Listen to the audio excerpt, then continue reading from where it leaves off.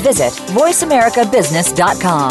The Voice America Talk Radio Network is the worldwide leader in live Internet talk radio. Visit voiceamerica.com. The views and ideas expressed on the following program are strictly those of the host or guests and do not necessarily reflect the views and ideas held by the Voice America Talk Radio Network, its staff, and management.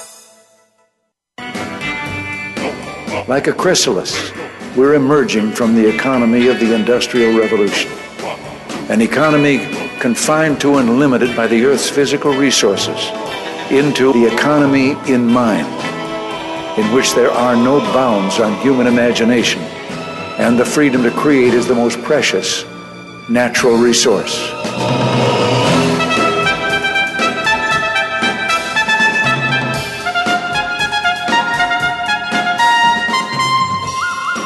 Welcome to the Soul of Enterprise, Business and the Knowledge Economy, sponsored by SAGE, supporting small and medium-sized businesses by creating greater freedom for them to succeed.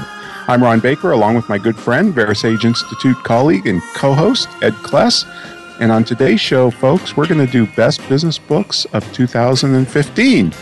So welcome, Ed. Hey, good to talk to you, Ron. Yeah, you too.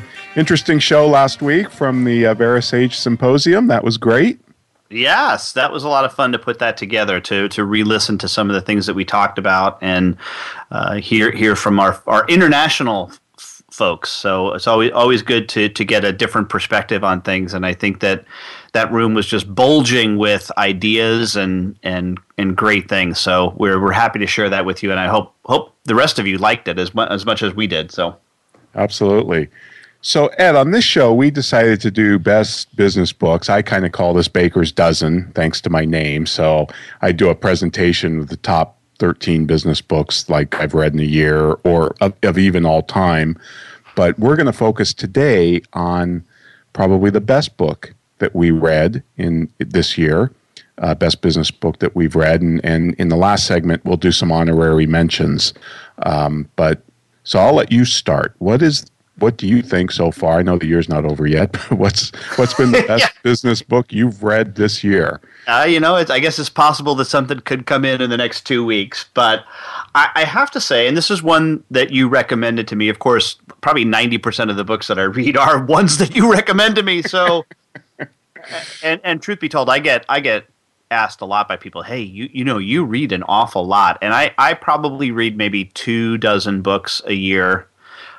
Plus a lot of internet reading and stuff like that, but 24 business books a year. But my friend, Mr. Baker over here, you're like somewhere between 50 and 100, depending upon the year, aren't you? Yeah. I've been running over 100 the last couple of years, but yeah. He's a machine, folks. He's a machine. Okay. My book that I picked is the one by Jeff Colvin. Humans are underrated. Humans are underrated. What high achievers know that brilliant machines will never know. And this was just a fascinating read. Yeah, wasn't it? Yes. Well crafted, well constructed as a book. Just a pleasure to run through. I found it to be a page turner because there was some lots and lots of interesting stories. But the basic premise of the book, for those of you who didn't read it, because I know Ron did, is that, look, in the next 20 or 30 years, most of what we humans do is going to be replaced by machines.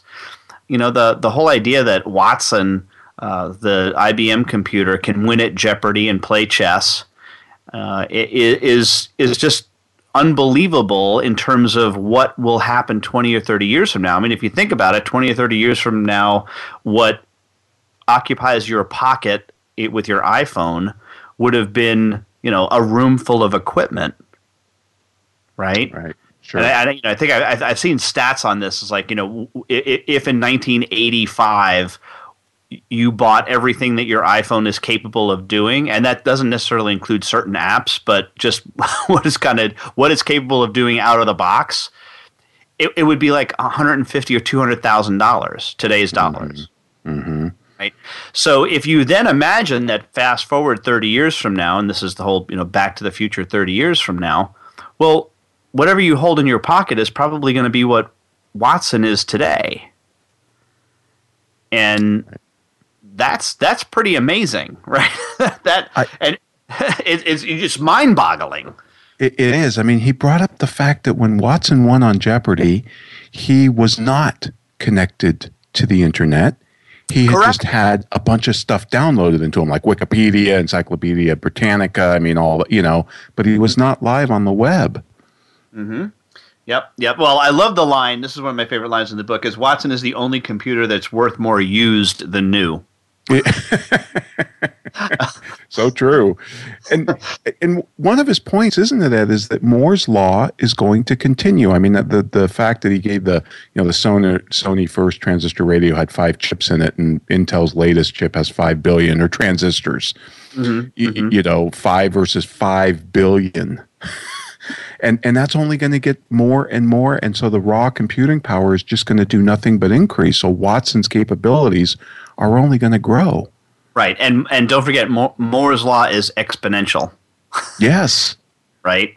Yes. So at least it's not logarithmic, but it's exponential. So just that idea is it's again continuously mind-boggling. But because they've got Moore's law down to now. I guess the predicted end of Moore's law, because you'd have to get to the subatomic particle level. I believe now is 2060.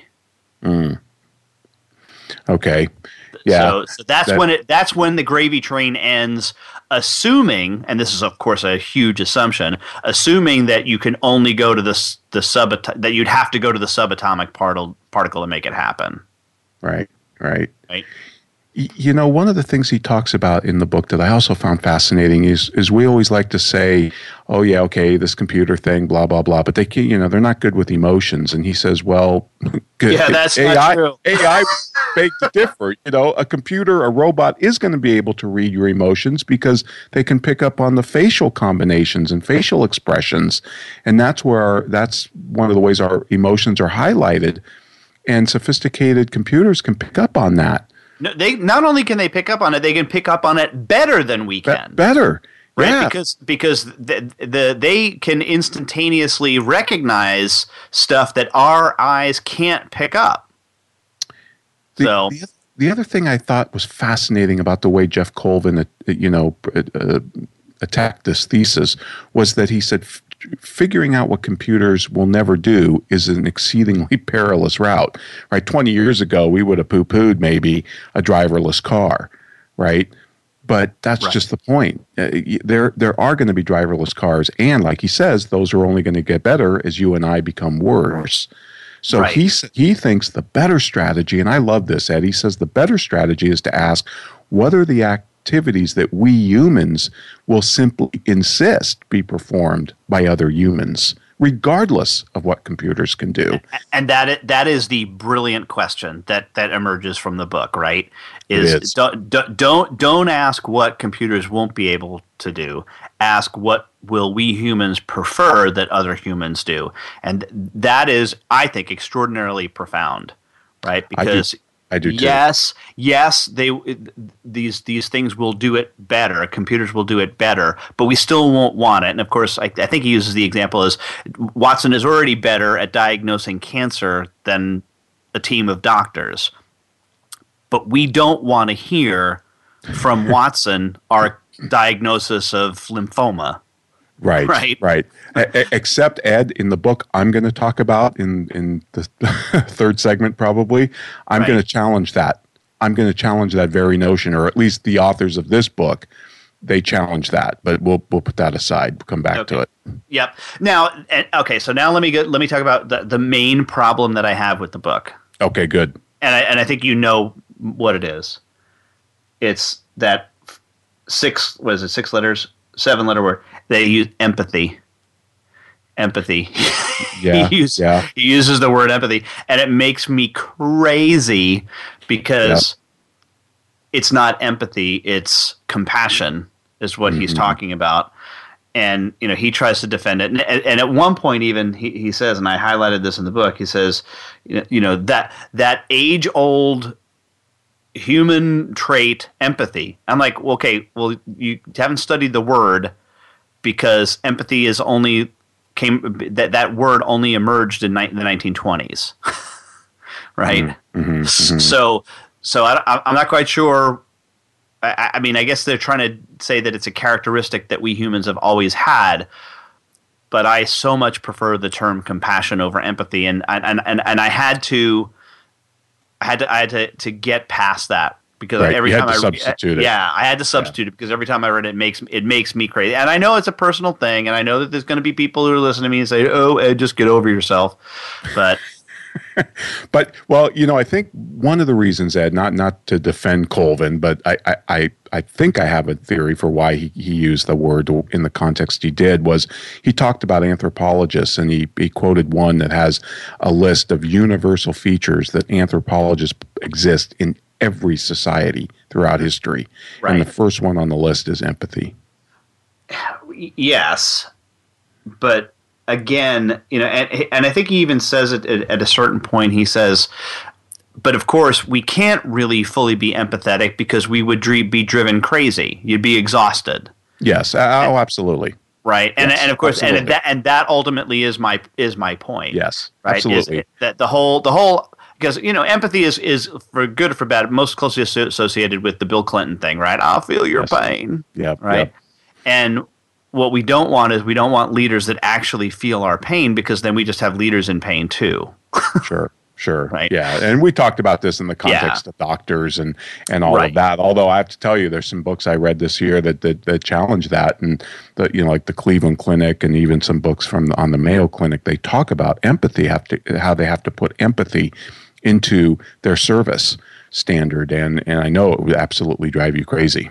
Yeah, because again, it's compassion, and so here's what he describes at it, and I do like this. If you take this as the definition of what I call compassion rather than empathy, is he breaks it into two parts, right?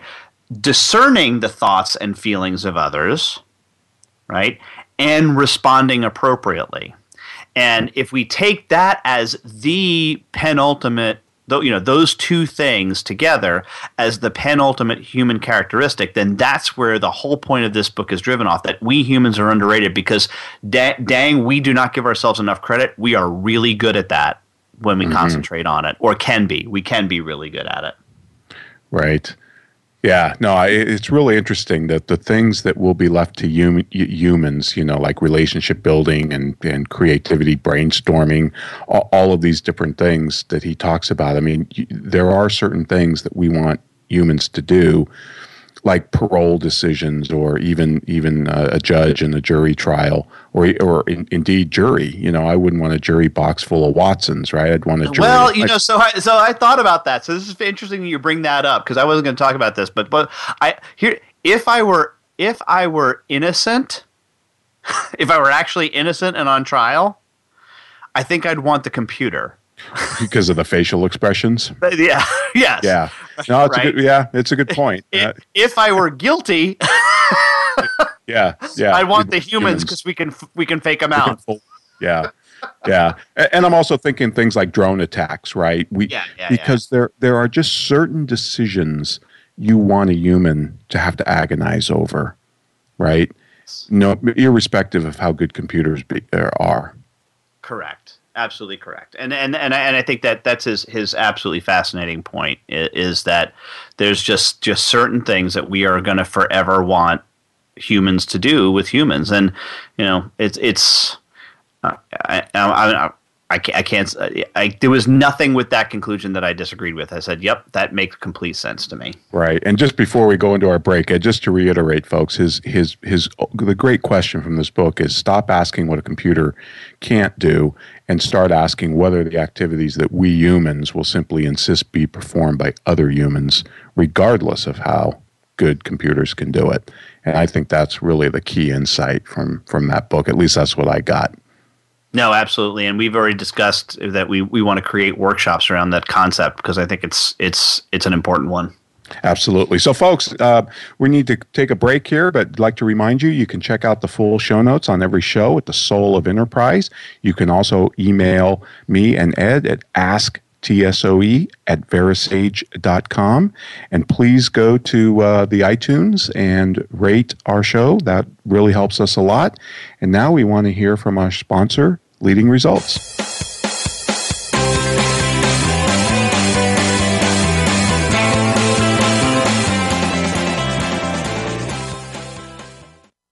Become our friend on Facebook. Post your thoughts about our shows and network on our timeline. Visit facebook.com/Voice America. Is your website just a brochure, or is it your best salesperson? If your site is not the best lead generation tool you have, we should talk. We are Leading Results. We build websites and marketing programs that impact your bottom line. Using HubSpot or WordPress, we'll create a website and supporting marketing program that gets your business found, converts web visitors to leads, and provides clear tracking on what is and is not working. Learn about our team and approach to your success. Visit leadingresults.com/TSOE to find out more. Have you ever read a book that changed your life? I sure have. But have you ever read a book where the foreword changed your life? Me neither. Hello, I'm Greg Kite. I wrote the foreword to Ron Baker and Ed Kless's new ebook, The Soul of Enterprise, Dialogues on Business and the Knowledge Economy. The value of this book is found entirely in its foreword. So when you buy it, think of it as buying the foreword and getting the rest of the book for free. Available now for download exclusively on Amazon.com. We're always talking business. Talk to an expert. Call now toll free 866-472-5790. That's 866-472-5790. Voice America Business Network.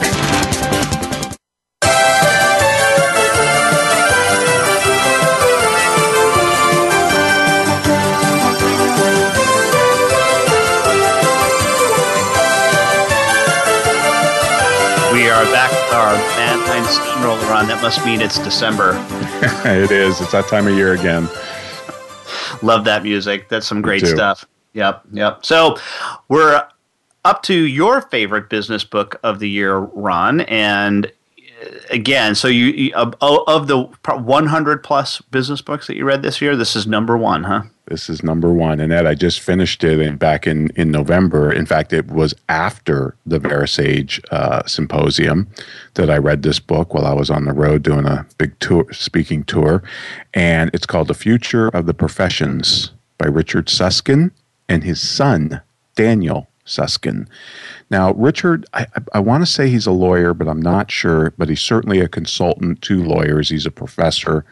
The kid, Daniel, is an economics lecturer at Oxford.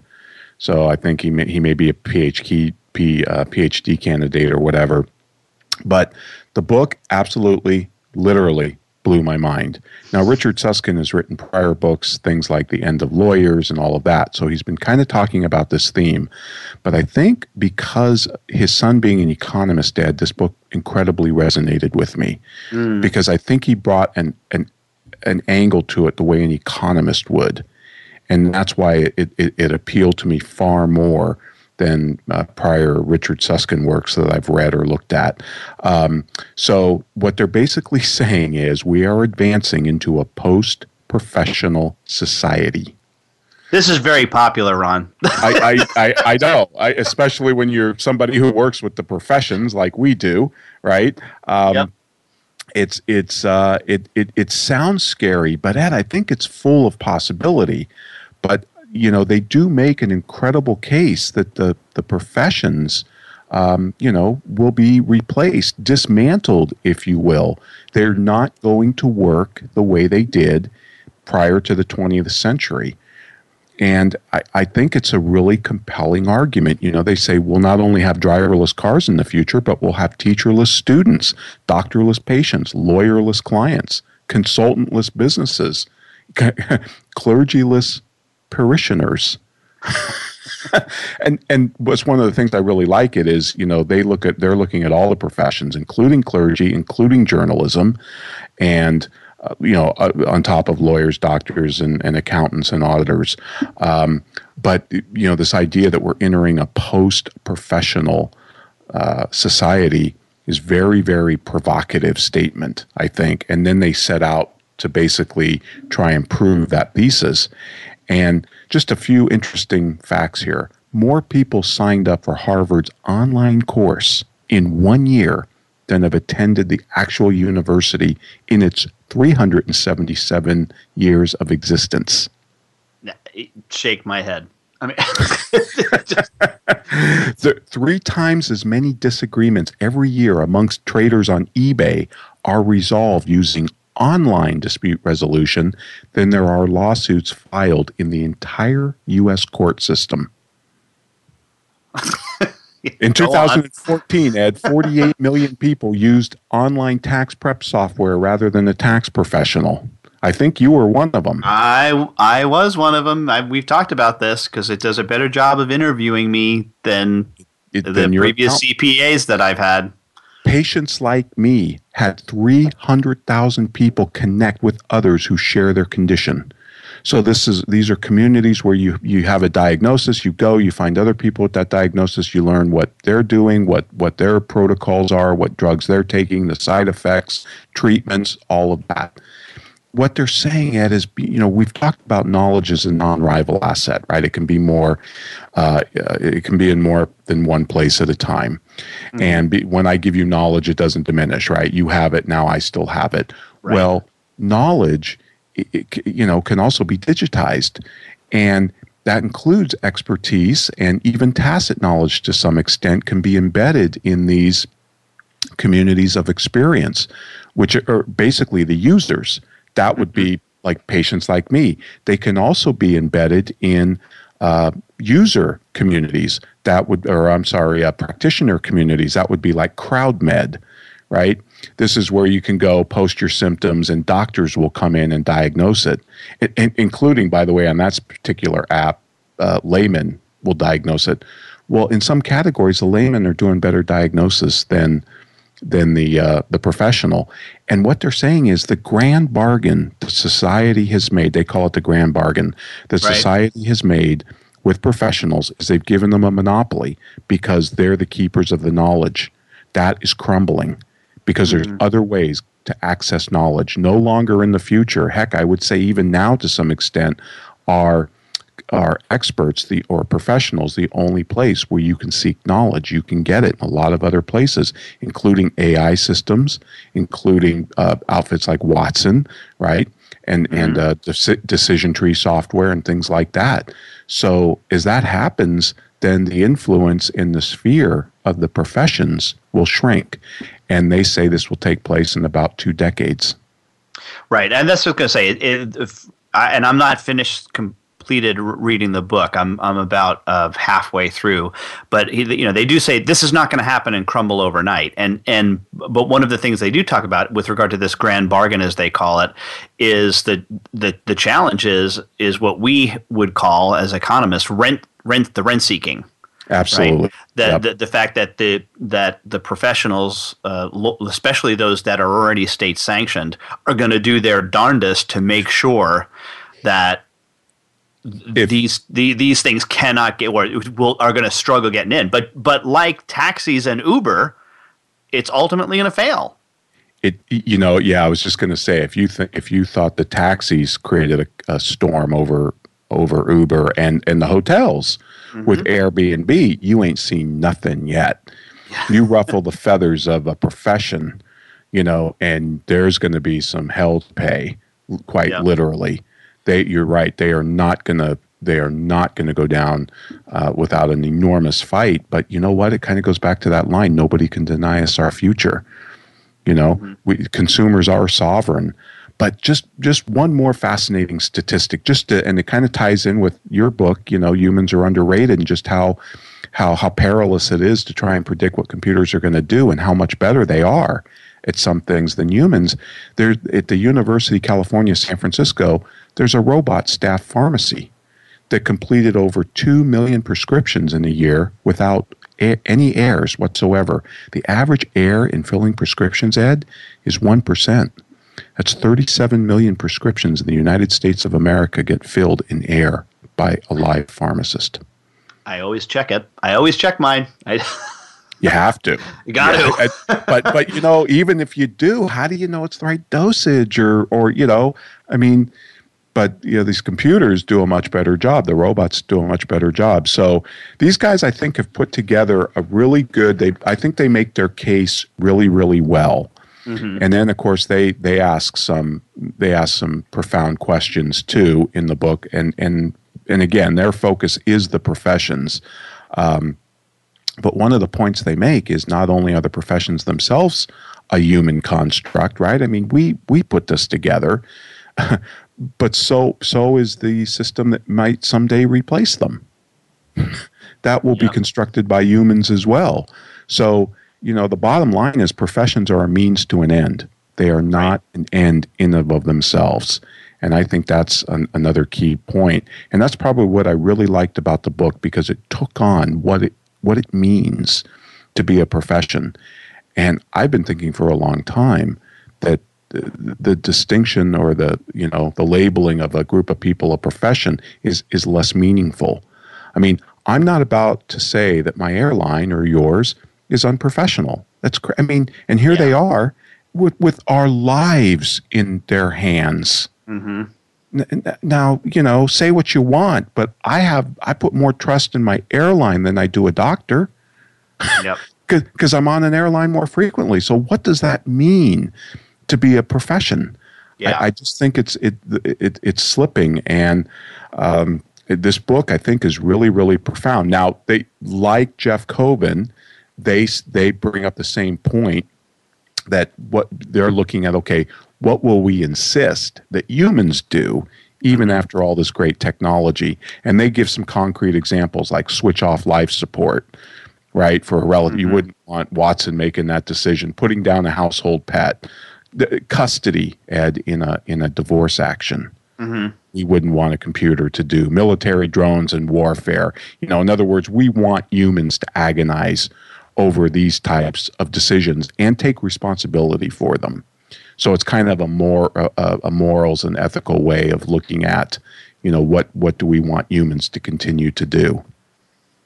Yeah, and it is amazing, Ron, how the two books that we picked really come to the same confluence of ideas on this, and it's, yes, we have are a little bit ahead, and this is not to say that this stuff is going to fall apart tomorrow, and that accountants, lawyers are going to be out of work and marching in the streets in 2016, right? That's not not what we're saying at all. But not at all. What I do think is I think that most people in those professions don't realize how close it is, right? I agree. The example that I'll give, and I know I've shared this with you, and maybe we should post this as part of our show notes, just as an example, is one that from journalism, right? I told you about the app that we use to track the scoring at my son's baseball game. He's 10. Oh, right? Yeah. Right? And in addition to keeping all of the stats, the batting average and all that stuff, it does the spray charts and that you'd see on like ESPN. Now this is for 10-year-olds, right? But wait, it gets better. But wait, there's more. It also, at the end of once you submit the statistics, writes a story about the game. About the game, yeah, yeah. And computers and it's not bad. I mean, it ain't Lardner or Studs Terkel, but it's pretty good. One more thing, Ed, before we take a break, I just want to slide this in here, because back to your comment about empathy or compassion. What these guys say, because they really do answer every single objection that they've heard about their thesis in the book. That's another thing I really appreciate. It. They attack their own thesis and then try and answer it. And people say, well, you'd never want Watson to deliver your fatal diagnosis. And they say, well, let's not give the professionals that much credit. They're not a very compassionate folk. Some of them, maybe I would rather have a robot deliver because they say a lot of professionals are SOBs, and you know what? They're right. Because if you look at why firms lose customers, it's because customers don't believe they care about them, and they make a really strong argument that compassion in the professions is completely overrated. Yep. No, I agree. Well, Ron, thanks for sharing that book with us. It's another fascinating book, and we look forward to having. Should we release here that we're going to have them on? We're going to have the son on. Daniel. Okay, Daniel's going to be on the show in January, so we're really looking forward to that. But coming up next, we have an interview with the Sage Small Business Person of the Year for Canada. And his name is David Cohen, and he is with a company called the Boomer Business Coach. So we'll be interviewing him in our next segment. So looking forward to that. But in the meantime, please go out and visit us at thesoulofenterprise.com. We certainly want you to keep those reviews coming on iTunes. As we've discussed, those are like the currency for us. So the more reviews that you can write on iTunes, the better. Of course, we want you to buy our book and write the review of that as well on Amazon. So we really appreciate that. But right now, we're going to hear from our sponsor and Sage partner, Azamba.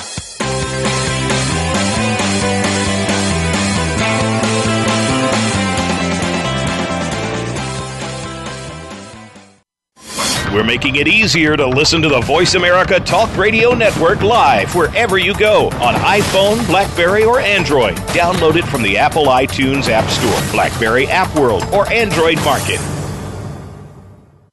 We believe great companies can become even greater by challenging the status quo within their companies. The latest challenge to your status quo? The way people buy has changed. Buyers now control the majority of the front end of the sales process. Sellers must learn to facilitate a buying process, not conduct a sales process. Social buying signals are an opportunity for sales. Learn more. Go to quantacrm.com/ABC to request a copy of the white paper, Always Be Closing, a guide to the new art of social selling. Have you ever read a book that changed your life? I sure have. But have you ever read a book where the foreword changed your life? Me neither.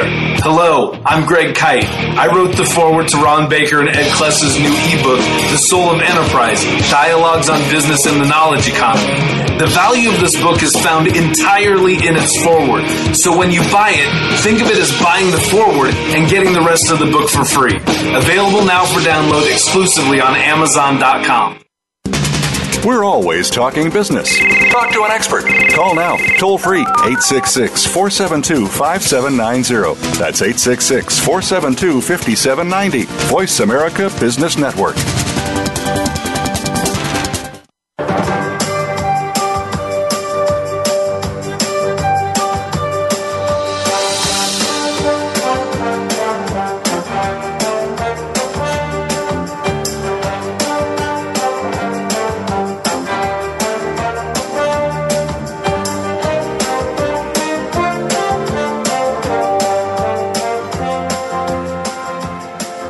More from Mannheim Steamroller. Love those guys, Ron. Well, now we have with us the Boomer Business Coach, David Cohen. David, you are the winner of the Canadian Sage Small Business of the Year. Welcome to the Soul of Enterprise. Thank you very much, Ed. I guess because I am the Canadian winner, I have to say thank you very much, eh? Yes, that's requirement. Yeah, and I should be sipping a Tim Hortons coffee while I'm at it. We're more LeBlat's Blue kind of guys, so we'll. All right, good move. It is Friday afternoon, after all. Yes, exactly. And you're East Coast, so it's even closer to 5 o'clock for you. So yeah, it's almost 5 o'clock somewhere here. Yeah. Well, again, welcome to the show. And first, tell us a little bit about your organization. Well, it's called the Boomer Business Coach, and the Coles Note story is that it was born out of sort of my own life journey, where about 4 years ago I lost a job, or was cut it was a government contract that I had, and the contract got cut. A few weeks later, unfortunately, my mom, at 86, passed away, not unexpectedly, and then a few days after that, my brother-in-law had a heart attack and survived, thank God. But it was just like that whole month kind of just rocked my world. And I'm thinking, man, if this is going on for me as an early boomer, I wonder if it's going on for other people. If we're going through these, big, huge shifts in and changes not only in our work life, but just in our lives in general. And my research sort of pointed to the fact that, yes, that was, in fact, happening, and boomers were the fastest growing segment going into business for themselves. And then I just sort of did more research, and I am a business coach and facilitator and trainer. That was my business before, and I just I just shifted my name and shifted the positioning strategy to the Boomer Business Coach, working with other boomers who are going through this sort of work-life balance, career transition thing. And you have a pretty interesting coaching philosophy. I was reading on your website, and Ron and I were talking before the show that you use many of the words that resonate a lot with us. You may have heard we're word guys. So your first one, which is have a strong sense of the 10 attributes of a successful coach is first, have a strong sense of self, value themselves intrinsically and are confident and show up authentically. Authentically is a big word for both Ron and I, and would be curious to think how do you view authenticity? When you hear the word authentic, what does that mean to you? To me, it's just be yourself. Don't be anything else or try to be anything else. I mean, just be real with people about where you're at, who you are, what you're up to. And, we all come with, our fears and our worries, and maybe are not good enough, and those stories that, that play in our minds.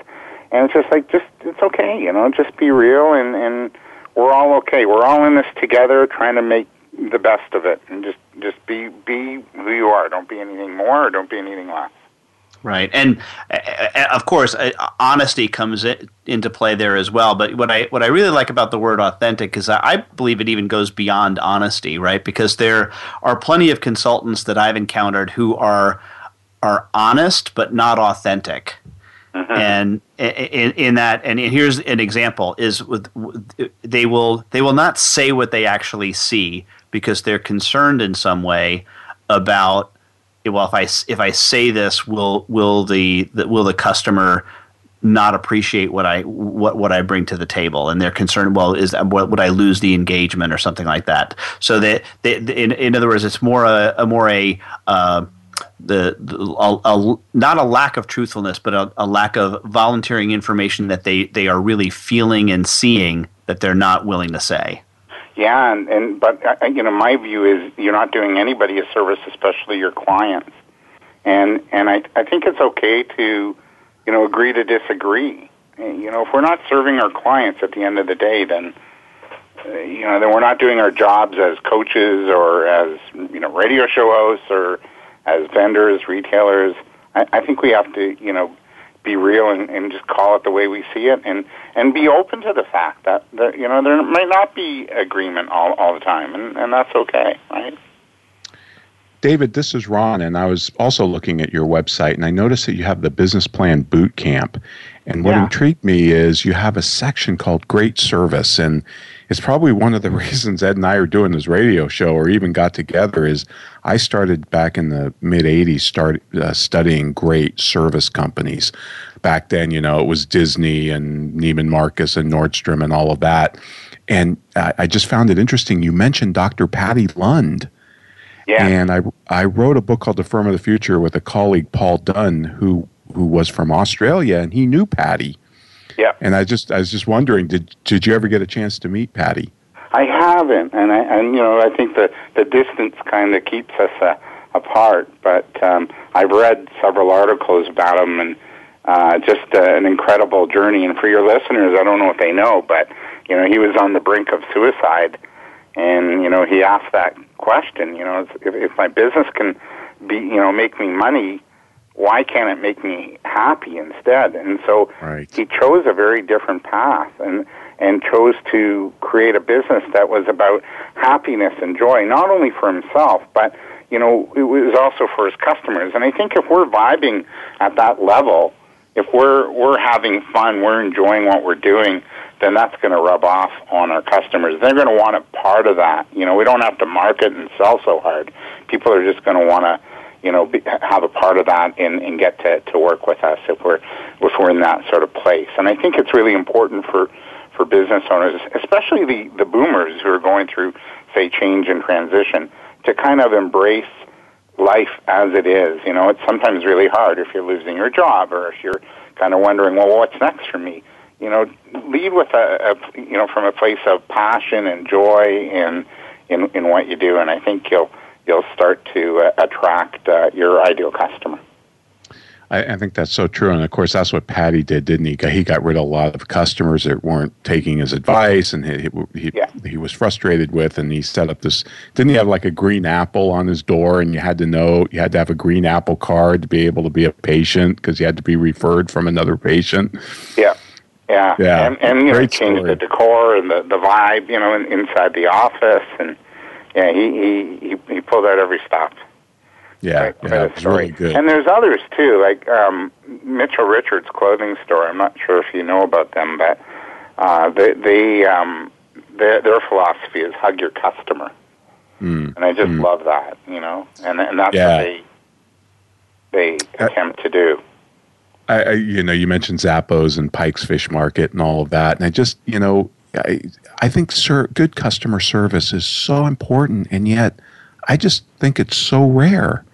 Yeah. That's why these examples stand out so much, because when we experience great customer service, we want more of it. So I was just thrilled to see that that's an integral part of your teachings, because I think that's such an important and overlooked aspect of being in business, is providing great customer service. Yeah, if you're a beacon for others, they're gonna want to come to you. You don't have to sell so hard or market so hard. They're just gonna want to gravitate and be around you. Right. The Container Store does a good job too, by the way. I should add that in there. Yes, they do, and we've talked about them before, because one of the things the CEO, he gives each person like 265 hours a year of education, and I just find that amazing. For the average company, lucky if you get 8 hours, right? Yeah, exactly. So, yeah, Kip Kendall, not the most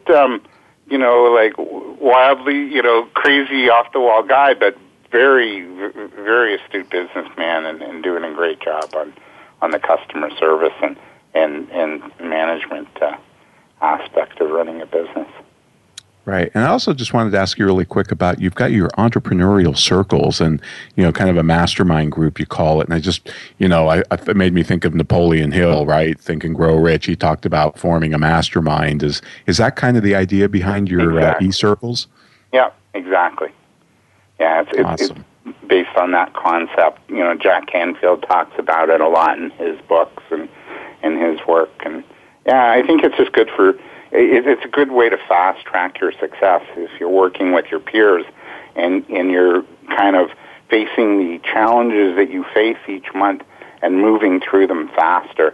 And your mastermind team can help you do that. So you're not, the velocity in which you face a challenge and overcome it and move forward and get traction picks up a lot when you're working in a sort of a guided e-circle or mastermind team.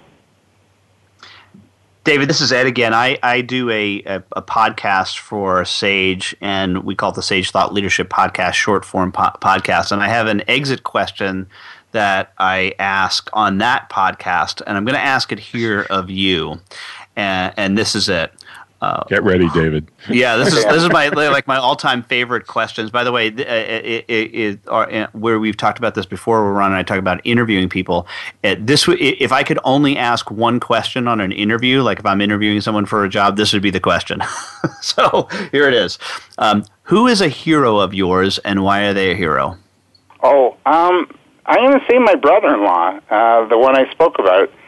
And the reason he's a hero is he's just been so consistent. He's a doctor, a general practitioner, works hard every day, gives his all to his patients, and he's just a great family guy, and well-loved by his friends, his peers, his colleagues, and his family. And I think when you have those kind of relationships, and you go to work every day and just kind of keep at it, and be steady in what you do. I think there's a real magic in that and a beauty in that, and he would be my hero. Great. Thanks for that. And once again, David Cohen from the Boomer Business Coach and the Sage Small Business Person of the Year for Canada.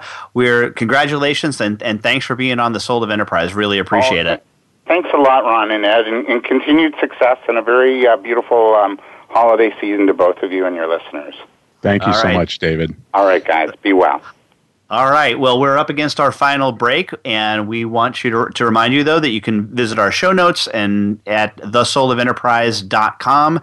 You can use hashtag AskTSOE or at TSOE on Twitter to get a hold of us. But right now, we do want you to hear from my employer, Sage.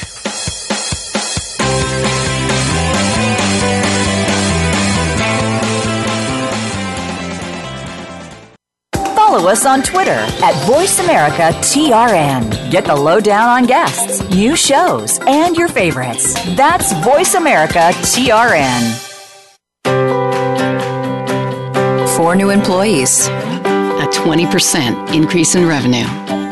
Being one of the 9 million women business owners in the U.S. These are your proudest numbers, your landmarks of growth and success. Sage helps you achieve business milestones with cloud and software solutions that lead to deeper financial insights. Believe in your numbers. See what Sage can do for your business. Visit BelieveInYourNumbers.com today. Have you ever read a book that changed your life? I sure have. But have you ever read a book where the foreword changed your life? Me neither.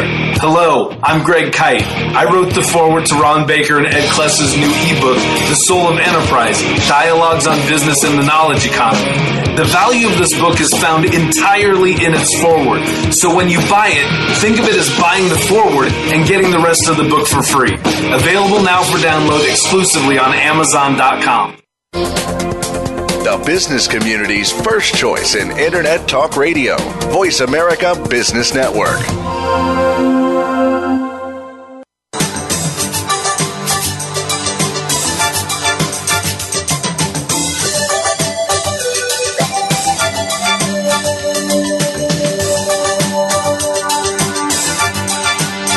All right. Well, welcome back, everybody. I could listen to that whole song, Ed. That's just awesome. Folks, we'd like to remind you can follow the show live at hashtag AskTSOE, and you can also email Ed or myself at asktsoe@verasage.com. We do receive your emails and reply to all of them, so really appreciate the folks that have taken the time to contact us. So, Ed, give me an honorable mention, since we decided to do our all-time favorite book of the year. So what were some that also made like your top 5 list or so? Well, and curiously, because we were just talking about this with David Cohen, and I read this in January of this year, although I think it has been out for a little bit longer than that, is Kip Tindell's book, who's the CEO of the Container Store, called Uncontainable. Oh, right. Okay. Yep. Really good book. And I just love some of his philosophies. David was alluding to it earlier, but yes, they spend, I think it's about 20% of an associate's time is spent in what they call education mode, and that's for a part-time employee or a team member, as they would call them. And when asked why during an interview. And I love this. He said, because, ready, Ron? We sell a highly customizable, complex product that solves people's problems. Okay, The Container Store sells the inside of closets. That's, but closet organizers. But to Kip Tindell, it is a highly complex product that solves people's problems. Sure. And I just love that, right? The idea that what they sell goes beyond just the name on the door, the Container Store. And if you've ever shopped at a Container Store, and I kid you not, Ron, I've got to have $25,000 worth of Container Store stuff in my house. I mean, I'm not kidding.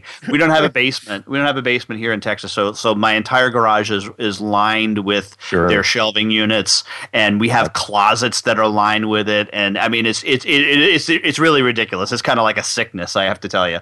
But when you go in there, like their people know not only the inventory of what's in the store, But if you're over in the shelving unit and you're like, well, what are you going to put on these shelves? They're like, okay, well, what is it that you're trying to find here? And they'll walk you across the completely other side of the store and say, well, these really go well together. You know, like the shelves over there and then these boxes and this is how you can fit them in and all this stuff. And you're just like, are you kidding me? I mean, they must have, I don't know, 7,000 or 8,000 SKUs in a store at any time.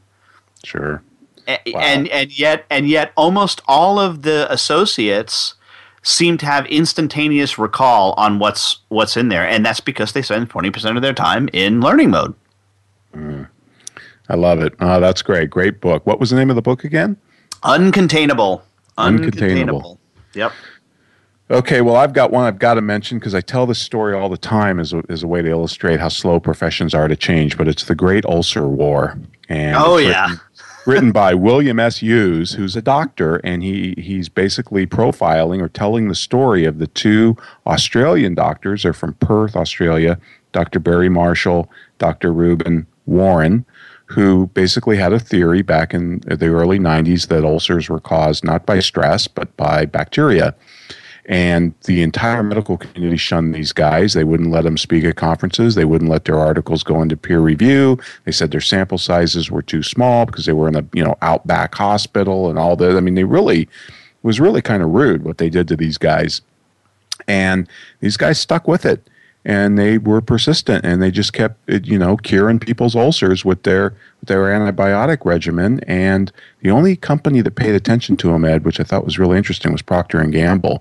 But anyway, long story short, it took these guys from 1982, which is when they came up with the theory, to 1996 to get the medical community to buy the fact that ulcers were not caused by stress. They were caused by bacteria. And, of course, they went on to win the 2005 Nobel Prize in Medicine for their discovery.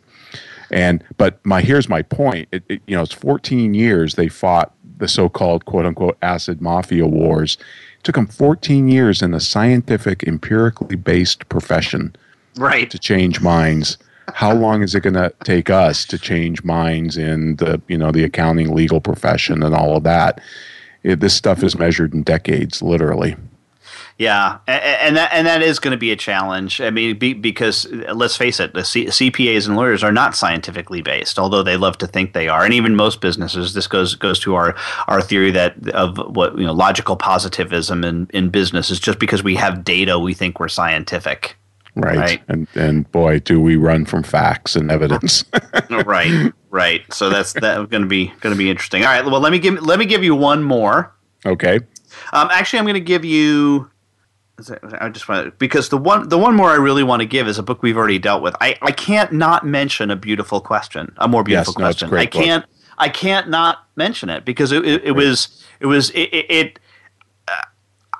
I almost had to put it first, but we already talked about it on another show, so I was like, all right, I'll do Humans Are Underrated. But I just absolutely loved A More Beautiful Question as a book because it just resonated with me because this is what I do is think about asking questions and the fact that this book has an index of questions in the back. It was that profound, and I really resonated with it, and I think they did a fantastic job on a very difficult topic. Of presenting it. So I just want to mention A More Beautiful Question again. And that I got to believe too, Warren Berger. I got to believe Uncommon Sense and Common Nonsense would be high on your list too, since you read that this year, and we did interview Jules Goddard. It was. That would have been next. Yep. So, okay, I'll give you a couple. Well, you said two, so go ahead and take another one. Well, no, I was going to give Uncommon Sense, Common Nonsense. So, yeah. Oh, okay. Okay, sorry. I didn't mean to steal your thunder.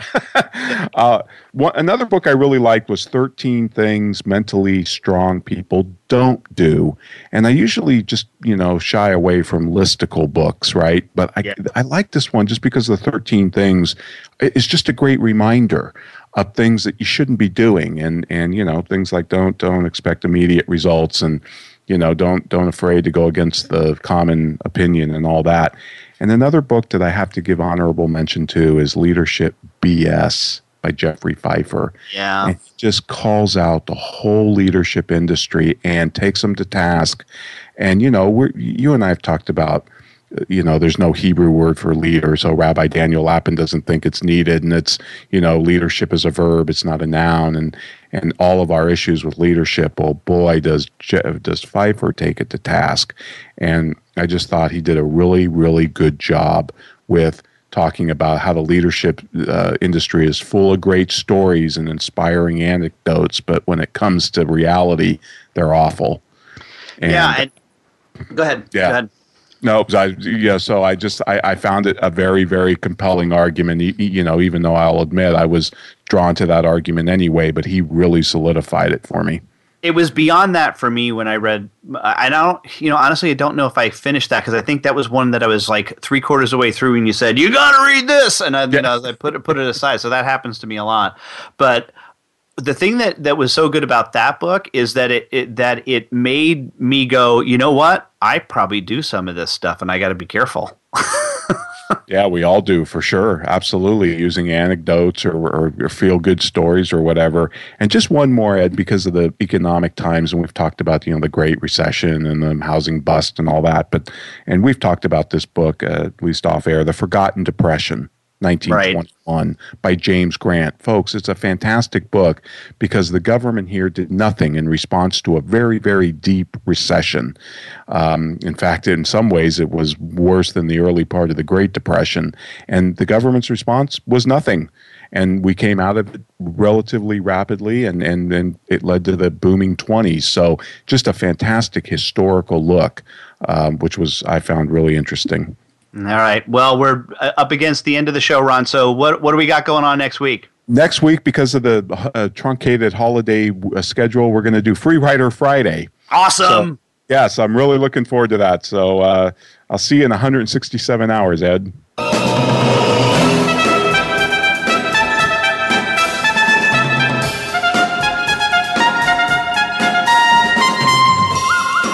This has been The Soul of Enterprise, Business and the Knowledge Economy, sponsored by Sage, supporting small and medium-sized businesses by creating greater freedom for them to succeed. Join us next week, folks, on Friday at 1 p.m. Pacific, 4 p.m. Eastern, and we'll be doing Free Rider Friday. In the meantime, visit us at thesoulofenterprise.com. We'll have full show notes posted and the books we mentioned and other resources. And also remember, you can contact Ed or myself at TSOE or ask TSOE@verisage.com. Thanks for listening, folks. Have a wonderful weekend, and we'll see you here next week.